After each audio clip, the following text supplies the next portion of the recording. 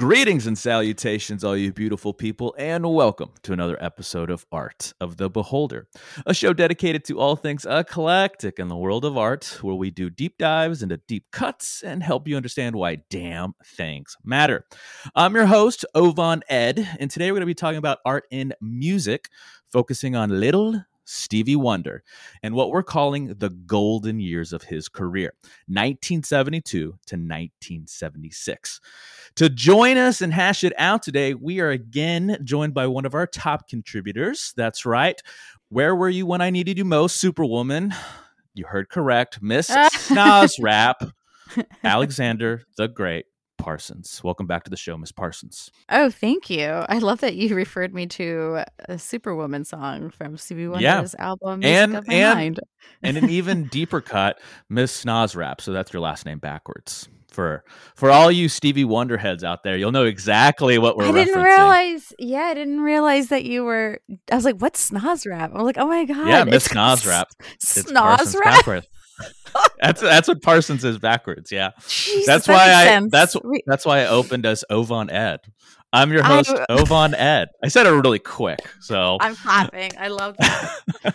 So today, guys, we're talking about Stevie Wonder, the golden years, 1972 to 1976.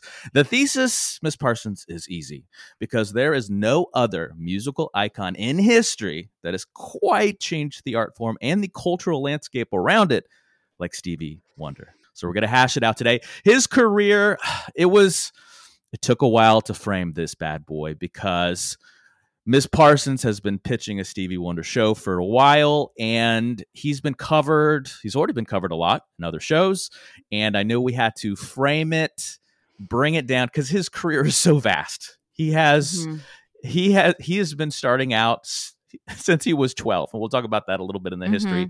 So that's why I wanted to talk about what's often called his classical era, but I would argue a little more golden. The gold standard of Stevie Wonder, everything he touched turned to gold kind of thing. And that's why I wanted to talk about these specific albums at this specific time. Now, before we can discuss, of course, we all need a little background. So Stevie was born Steveland Hardaway Junkins, later legally changing his surname to Morris a bit down the road. He was born on May 13th, 1950 in Saginaw, Michigan. Primarily a musician, no surprise he was a musical prodigy growing up, learning the piano, harmonica, and drums at a very young age, releasing his first studio album, just like I said, at the age of 12 in 1962, and that is The Jazz Soul of Little Stevie. And the rest, as they say, is history. He's gone on to make 23 studio albums, winning 25 Grammys, an Academy Award, selling over 100 million records worldwide, and being inducted into the Rhythm and Blues Music Hall of Fame, the Songwriters Hall of Fame, and of course the Rock and Roll Hall of Fame. Now, before we hash it out, we all need a little word from our sponsor. We'll be right back. This episode is brought to you by Liquid IV. Guys, if you don't know what Liquid IV is, well, buckle up because I'm going to throw you a game changer. Liquid IV is a hydration multiplier that not only tastes great, but is a non-GMO electrolyte drink mix, powered by cellular transport technology to deliver hydration to the body faster and more efficiently than water can just do alone. One stick contains 3 times the electrolytes of traditional sports drinks with 5 essential vitamins. Now, I pride myself on telling you about things that I either already like or just use in my everyday life, and I have to say, I've actually been a fan of Liquid IV for a long, long time now. I use it for everything from, just long runs to stay in shape, all those late nights with those after hours, or just when I'm feeling a little dehydrated. I turn to it so it could just, my God, set me straight, make me feel like $1,000,000 again, and just get me ready for the day. So please head on over to their website. That's liquid-iv.com to check out their amazing line of products. And get this, when you use promo code Art of the Beholder, all one word, you'll get 20% off your order. Now, if you need a little direction on where to start, I recommend lemon lime. Guys, you're going to love it. Won't be disappointed. So please give it a shot and get more fuel for life's adventures. Now, back to the show. Okay, we're back, Miss Parsons. And before we go through the discography between 1972 and 1976, we need to give the listeners, most of you are probably familiar with Stevie Wonder's sound, but I wanted to dive in a little deeper for all you deep dive heads out there, and then we'll go through his discography. So I think the best way to start is musicianship and style. And what a lot of people don't know about Stevie Wonder is that he's a multi-instrumentalist in the almost truest, most absolute form. He even plays drums on these albums. Most musicians that are multi-instrumentalists usually have their line, and drums or bass or some more complicated instruments are usually the one. Of course, he brings in, session musicians for horned instruments. So he may write the lines on the piano, but then he'll have a performer actually come in to perform. But what a lot of people don't know is, like, when we start with Music of My Mind, he played literally everything except for a trombone on Love Having You Around and a guitar on Superwoman. He played drums, harmonica, piano. Yeah. He was a prodigy as a child. And yeah, plays everything. And for the people that maybe haven't heard these albums, have only heard maybe the singles, Superstition, things like that, try to explain his style if someone doesn't know, like, the deep cut shit, like Intervision shit. How does he make the Stevie Wonder sound? I know, that's such a good I was trying to think about that while listening to, because I knew you would probably ask me this question.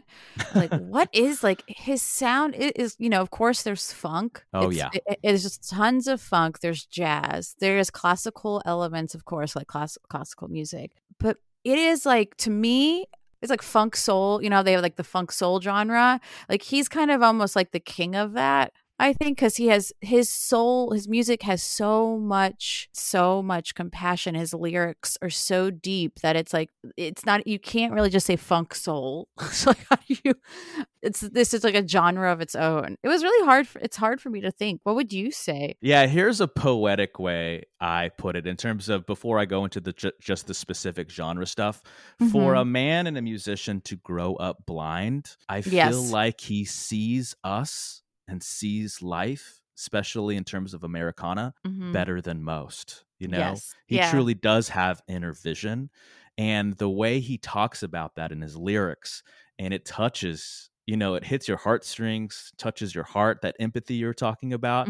It is incredible to me to try to grasp the sheer intellect of this man that was born blind, but sees the world better than most of us.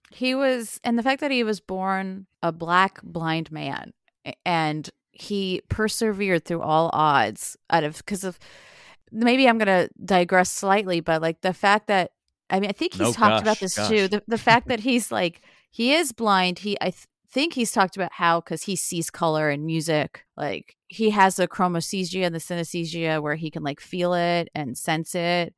So that was his superpower, the fact that he is blind. But he's like you said, made him see more than other people could. And when I actually give this his style, his sound, try to really give it a genre name, I kept seeing the same thing pop up, and I was like, you know what? I think that is probably the best way to explain it, and that is progressive soul.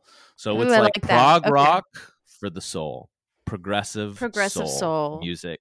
And I gotta ask this, we've done a number of music shows together now, and I keep seeing over and over again, the ones that you pitch in our pitch meetings always have the foundation of funk, like Parliament funkadelic kind of funk. Is that one of your favorite genres of the past? I do Parliament funkadelic kind of funk, not what probably it evolved into the 90s and later. Oh yeah, I think so. For sure. I love that. Are you a fan of Maggot Brain? Yes, I love Maggot Brain. I have a couple. I love Funkadelic. I love Parliament. Like, I have the comedy them together. Parliament Funkadelic. They're all them together. I love Bootsy Collins. Like, so I always really enjoyed them. And then my late partner was, like, really well versed in it. Like, he wrote an article based that funk is, like, how it's like classical music. So, like, we used to have discussions about it, and he really educated me a lot. So it's also really sentimental too for me now. I think that's a great segue to go into these albums. So the discography is Music of My Mind, Talking Book, Inner Visions, Fulfillingness's first finale, and Songs in the Key of Life. We're going to Mm. stop. We're going to start at the top with 1972's Music of My Mind, 14th studio album, and what I call the potential. So this marks the very first time he was given complete artistic control and freedom to make anything he wanted to make. He was there in his career. And I love this album for what the blueprint it was creating. If I was writing the story arc of these albums, this is where I saw the writing on the wall. Like, we were getting there. He was getting more mature as a writer, as a singer and a songwriter. And we saw that in cuts like, as already stated, Superwoman and Keep On Running. But I think the deep cuts is where he really shines. And that is on I Love, Love, Every Little Thing About You. Ugh, I love And that. Girl Yeah. Blue.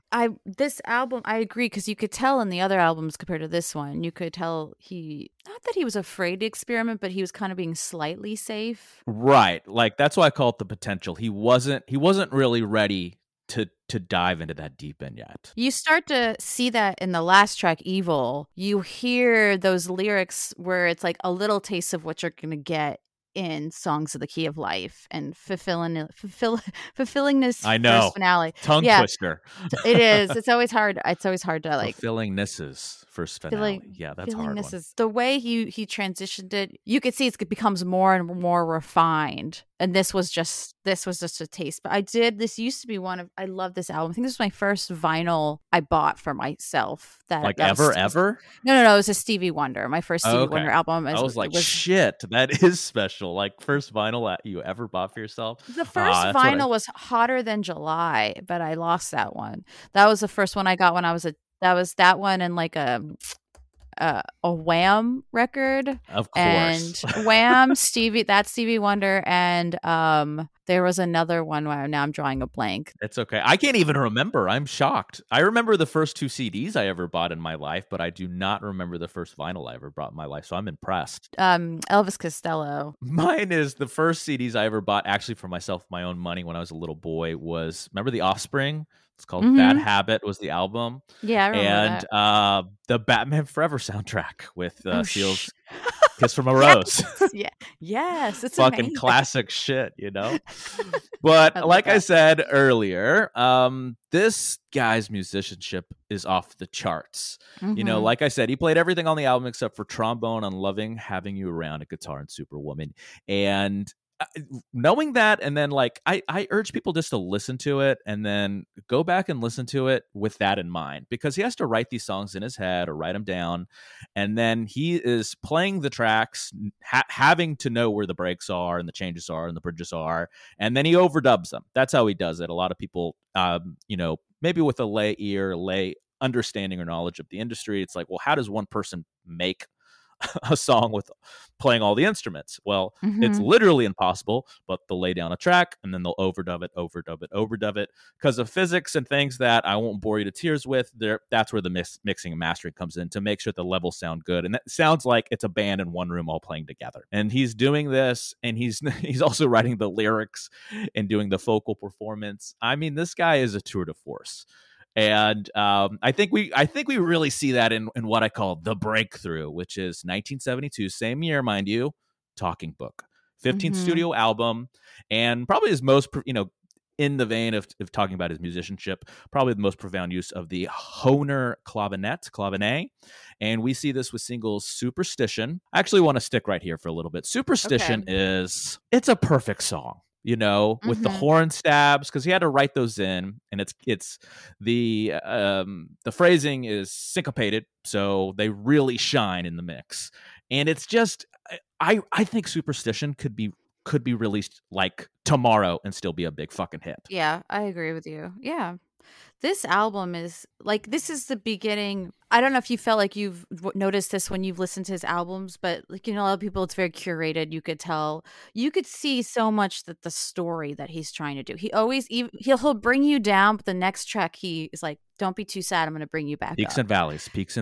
He's so brilliant at doing that, to me, at least I think, where you got this transition of emotions in such a subtle way. He's so good at translating the human psyche and what we go through every day. That's kind of what I was thinking the other day in my car, listening to all his tracks again in a more intellectual way. I was like, wow, Yeah, he's so good at maybe that's why I'm like, why do I always feel so happy? Like when I'm sad, I listen to Stevie Wonder, but I also get really sad, but in a way that I need to feel. Mm. This album is very, very sentimental to me. I think you told me that You and I is particularly is that the track, the one that makes you most emotional? That's the one that makes me most emotional. It makes me and as is makes May me I a ask little. why, or is that too Yes, no, personal? I would love to share. No, I'm an open book. Haha, get it? She's a talking open book, guys. Talking book. She'll be here a whole week. Tip your waitresses. I love this album. So like it has to do with JD, my late partner. Yeah. I think it was our I love telling this story because it just showed how thoughtful he was and like honoring him. And music is like, how else can someone who was such a talented musician too, he played like 6 instruments and he So he was a was multi-instrumentalist, just like Stevie. yeah, Kind of yeah, and thing. just very sensitive, very amazing, like magical, beautiful human being. But like on our second date, so like we went back to his apartment and like he's like, "Oh, I know you said that Stevie Wonder's your favorite." So I went record shopping and I don't have any, so I got a record. And I was like, "What? Ooh. Oh my god." I was like, "What moves does this man have?" It's like if Legendary anyone moves. wants to get me to like adore them, that was it. So That was like the in secret weapon. the morning he played like we hung out. I slept over and in the morning he played it, Yeah. and it was just like one of those quiet walking around mornings. I was getting ready. I was like making breakfast or whatever, and like then you and I came on, and I was kind of like, oh, Mm. this is intimate. Like this is a very Right. like I remember he went to the bathroom and I was in the living room when he came on. I was like, ah, it was hitting me. I was like, this is a Yeah. very like Visceral, real, like, yeah. and the timing of it too, kind And of thing. the lyrics too, like you might not always be around. So like when I hear it and I couldn't listen to this album for like a year after he died because it was kind of like and now every time I hear it, I always cry, but it's such a good cry because it's like I'm there again. I remember, like, I'm getting a little emotional now. I'm there again. I'm in that apartment. I remember him putting it on and the reaction, and like and then us later talking about how that song is like so much like we fell in love so deeply. So it's really beautiful. Oh yeah, and music, I think beyond any other medium has this power, and Yeah. that power is specifically connecting memories to songs and Mm-hmm. even to albums. And that's a perfect example of, I think we all have that song, right? We all have that album, we all have that song that every time we listen to it, it reminds us of something, or it's connected to memory, and it's it always hits us, Mm-hmm. emotionally. Mine is David Bowie's When the World Falls Down, which Oh, is off of nice. the Labyrinth soundtrack. Yes, that's such a great soundtrack. Do you want to share you why or not? Right? you Maybe remind another me of the time. Babe. Which Babe? The Babe with the power. What power? Power of voodoo. Who do you do? You Remind do. me of the Babe. I know that whole thing. I memorized it as a kid. Well, this one is more abstract, broad, vague, because that song reminds me just of a better time in terms of my youth, when Mm-hmm. things were simpler. I didn't have bills. There was an innocence to my existence, and that's what always makes me tear up. Mm. Is thinking of a simpler time in my life, in my past, when I was just a little boy and Oh, I love figuring out the that. world. Yeah. Innocence. And Stevie Yes, Wonder is very innocence. good at bringing out the simplicity of your emotions and the innocence. Like the core of our feelings is like love and hate, love and Yeah, yeah, fear.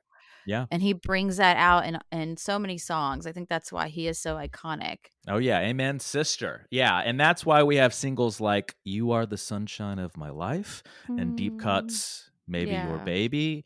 And I think a sleeper hit on this album is "Blame It on the Sun." Blame it on I agree with you. Blame it on the sun. That song is incredible. It The just it harmonies, the hooks, it just hits you. the peaks and the valleys of it. Yeah. You We know, need to yeah, I want to play it, but we probably can't do that on here. we can't. Oh, yeah, we get like Yeah, we'll get in copyright trouble. infringement. Yeah. Yeah, they'll cut us off, some shit like that. But what Talking Book gave us was eventually 1973's Inner Visions.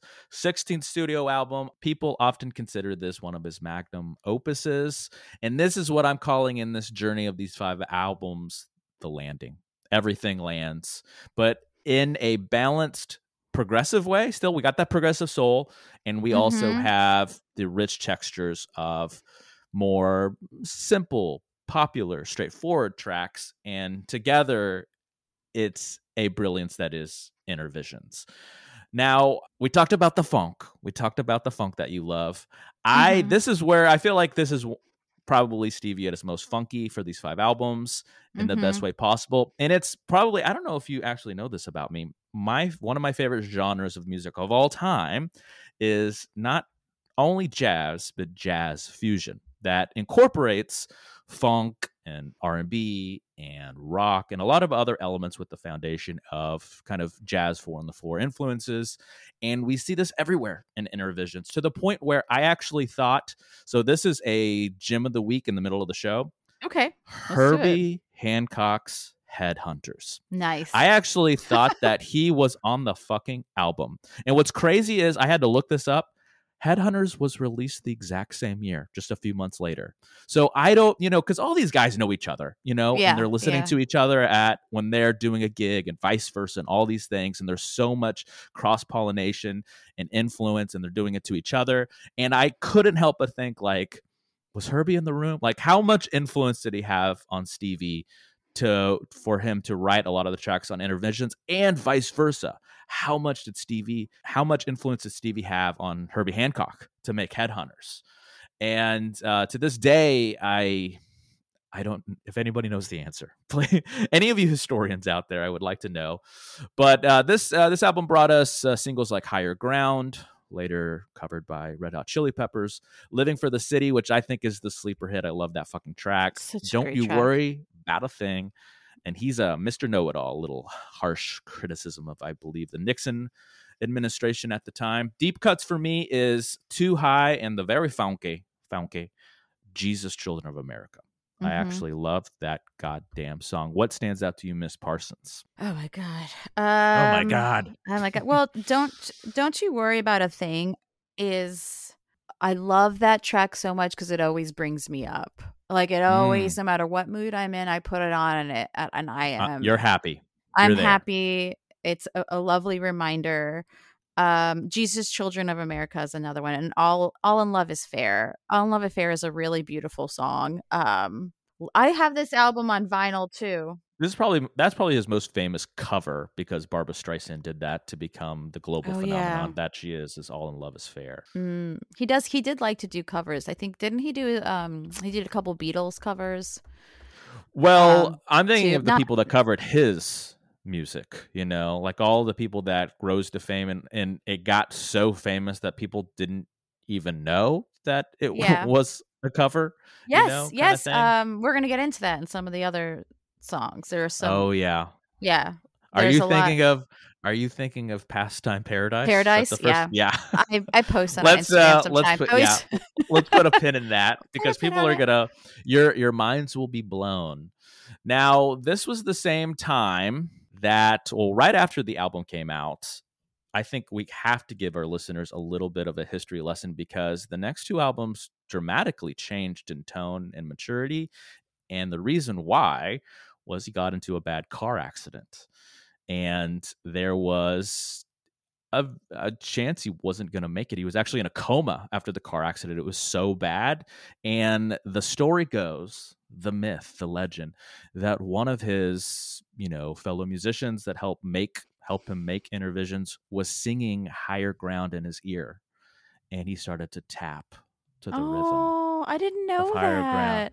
Oh And my soon god, look after, at he you. came out of the coma. And the rest is, again, history. Yeah. And this was even what's crazy. So, right after this, he had a spiritual awakening. We saw hints of that, where he would talk about Judeo-Christian faith, usually Mhm. Christianity, and how and his portrayal of God and things like that. But it didn't really, I think, come to a significant prominence in his life until after this car accident, and him thinking of his mortality, like him feeling like he got a second chance, Yeah. and that God saved his life to continue forward.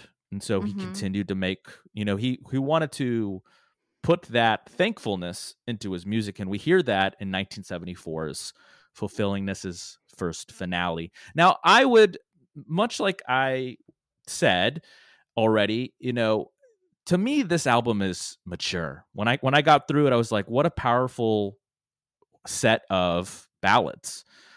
And I think a lot of people consider this somber or melancholy, like it's a sad album after this car accident or spiritual awakening. Oh, this I, song I is. disagree. I think it's mature. That's He the has first word that pops in my boogie head. on. He has boogie on reggae woman in the middle to like break it up. He does that. So I mean, like he'll bring you back. There's only eight. No, no. There's 10 tracks on this one. Mine is my sister's favorite album. This is your She actually, sister's favorite album? yeah, it's my sister's favorite album. I I want to meet the person. That was my first thought. It was like, this is kind of a sleeper hit. It's a slow burn as an album because this is usually not everyone's favorite. But I thought surely after a lot of listens, there's got to be people out there, and your sister clearly is one of them. Smile Please, but my favorite is Heaven is 10 zillion light years away. So that's my favorite song on the album. Again, very religious, That one with the is Christian very. heaven imagery. It is very religious, and like normally I was wondering if this song came out now, would he be like, oh, he's too godly? But I don't think so. Just Stevie was able, like, because normally if someone, I'd be like, oh, this is very Christian. I don't ever feel that way with any of his music, because he does say that God is within, like your own God, whatever it is. So, and he says that on that track in certain words I can't verbatim remember at the moment. If you put the song on, I know like every lyric to almost every song, but like I'm not great with things on the spot sometimes. But That's okay. do you His, have a favorite one on this one? this one was hard, honestly, because I didn't even know the singles on it before I re-listened to it and did the homework for the show. So the singles are "You Haven't Done Nothing" and, like you just said, "Boogie on Reggae Woman." "Boogie on Reggae Woman" makes total sense. It is an absolute banger for this more somber, melancholy, but albeit mature album. And the deep cuts for me, though, when you really get into it, is "Creepin'." Ah, Mm-hmm. love that track. And "They Won't Go When I But when Go." I go, that's my other one. Is that That's yours? Yeah, that's my other just favorite on the album. They won't go on. I mean, George Michael covered that song too, and I go back and forth, and I will listen to that song and then You'll Stevie have to and do then like a George Michael solo show because you're a George Michael super fan. I think this is like the second or third time you've brought him up in one of our musical shows. So his voice is incredible. I mean, he just had the most incredible voice, and I heard him solo live, and it was career or incredible. Wham? What was better? Let's do Solo a career. T-Buck Okay. Okay. That was easy. Don't need a T-Buck tangent recorder. She No, already knows. solo career. She Sorry. she she gave a lot of thought already. She already knew. She had that one teed up for us guys.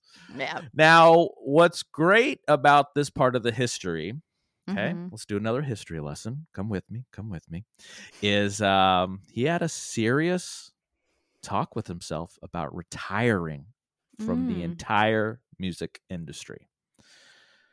But he decided to change his mind at the very last minute because, well, in addition to wanting to continue to make great work, he also had the best compensation package he has ever had, the biggest in recording deal history at the time. And that was a 7-year contract for 7 albums at $37 million. Damn. Now, just to put it in perspective, so when we account for inflation, if that deal was made today, it would be approximately worth $200 million. Holy shit. Yes. Yeah. I didn't know that So, either. yeah. So that's why it was so, I feel like a lot of smart men and women in the room were like, we have to not only encourage this great man to create great music and art, but he needs to be paid for his hard work and he needs to be given the best compensation package we can offer. And that was Mm-hmm. it. That was an incredible game changer. And again, he kept going and going and going. He actually took a year off because a lot of people see the dates and they're like 1974 to 1976. He was making an album a year. Yes, he was, but he needed a little break. He took a year off. And then he came back in 1976 with what a lot of people also consider the magnum opus, Yeah. double LP, Songs in the Key of Life. And even, to make matters better, he was like, you guys waited a long time for this album. Here's an additional EP of 4 tracks that I'm going to add to my double LP.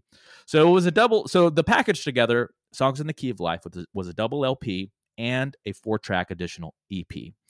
And this was the quote unquote end of the classical era, or again, what we're calling the golden era of Stevie Wonder. And we have tracks like I Wish, which, do you remember fucking Will Smith's Wild Wild West? I feel like I can't Yeah. get He that took song version out of my head I when I can't listen to even I Wish. I remember I'm seeing the video in my head, which is Yeah. horrifying. It was a terrible movie. The song was okay, but the original I Wish is the GOAT. Yeah, he Is took the OG, good. right? Yeah. Yeah. We also have Sir Duke, Another Star, and As far as the singles go, do you have a favorite, Miss Parsons? Out of both of both, like it's a 2-track LP, both of them, or just like side A, or like Any which one one are of we talking about? those four were the They're singles. all I Wish, amazing. Sir Duke, Another Star, and As. As Okay. Okay. Why? Saturn, as I mean, it's just a beautiful romantic song about love. Like, and then you'll always love somebody, no matter like who, no matter what. And he just translate that so eloquently. And it's very sentimental to me too. It's moving.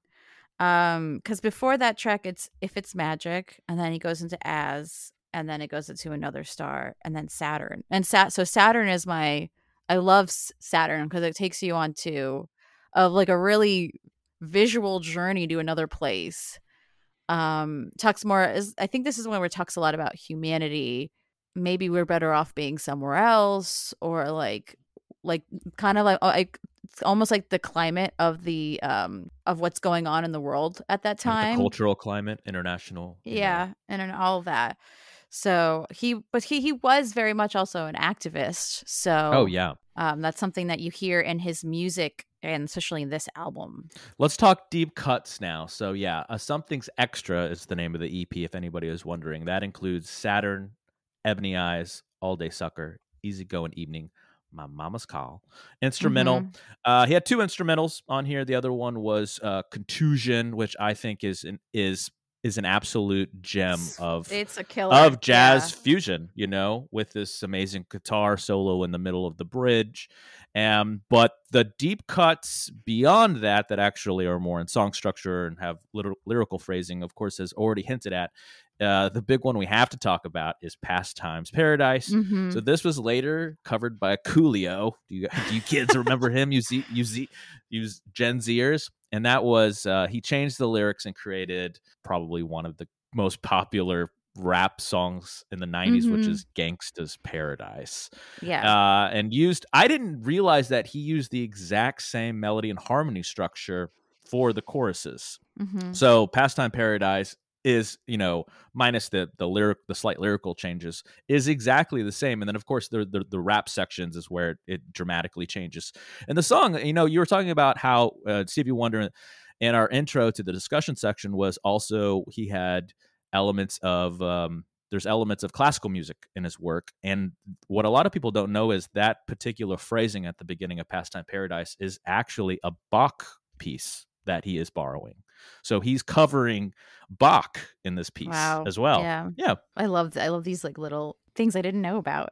These little nuggets, little fun fact nuggets. Yeah. Yeah, these are great. Here's another one. So probably one of my favorite tracks on the album that if you were to Wikipedia this or whatever, this kind of information, Isn't She Lovely is often considered a single, but the reality is at the time it was not. The only reason that it's considered that is because there were so many, back in the days of radio play and things like that, there were so many DJs and so many advocates of his music that would just play Isn't She Lovely so much that it got so much airplay and it was a non-single. And so I'm calling Isn't She Lovely Stevie Wonder's Stairway to Heaven, because that's what everyone, that's probably one of the most famous Led Zeppelin pieces is Stairway to Heaven, but it was never a single. People just loved it so much and it started to get this kind of cult following that it rose to fame. And Isn't She Lovely is the exact same way. And we forget how like long these tracks are too. I remember They're listening very to the long. Yeah. original, the non-edited Isn't She Lovely, and it's 6 minutes and 34 fucking seconds. Black Man is over 8 minutes. Another fucking hit, funky hit. Mm-hmm. So do you have any other deep cuts on here that you want If to it's gush about? magic, if it's Ooh, ooh. magic and ebony eyes, those are the extra cuts. Are we talking about before or the ones that aren't I'm extras? including all of them. So even Okay. the EP. So you can talk about any Um of them, and God, and this then I is want like you to tell me which is your best one or the favorite one, this and or album best. this album is like the Abbey Road, I think, of albums of Stevie Wonder. Abbey And Road, Sergeant Pepper's, or fucking The Wall, like OK Computer. Like this is this the is goat in a lot of yeah, ways. this is like my and a lot of people's favorite of all Stevie Wonders So back this to back. is Like it. We're at the end.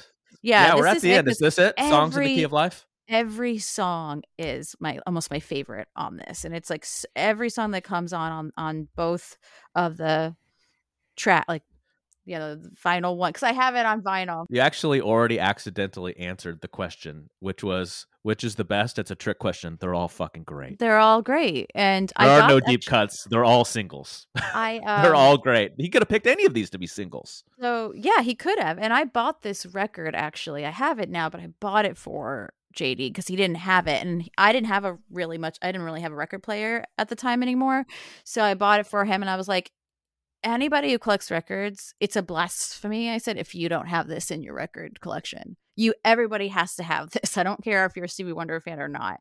And yeah, he was thrilled, and now I have it, you know, and I've bought it also for other people as like a gift if they didn't have it, because it is just. And I've introduced a lot of my old roommates like, oh my god, a lot of them like the first on the record. They like the first like first 10 songs.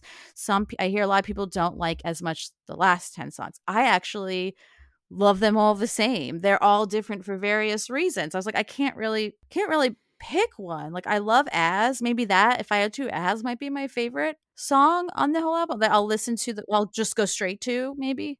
I cannot. I can't pick one. I can't pick a favorite. They're all It's singles to that's me. what it's hard with. That's why I love him It's so much. It's Thriller. like It's yeah. It's like it's just one of those albums. Like yeah. it's perfect. So Hmm.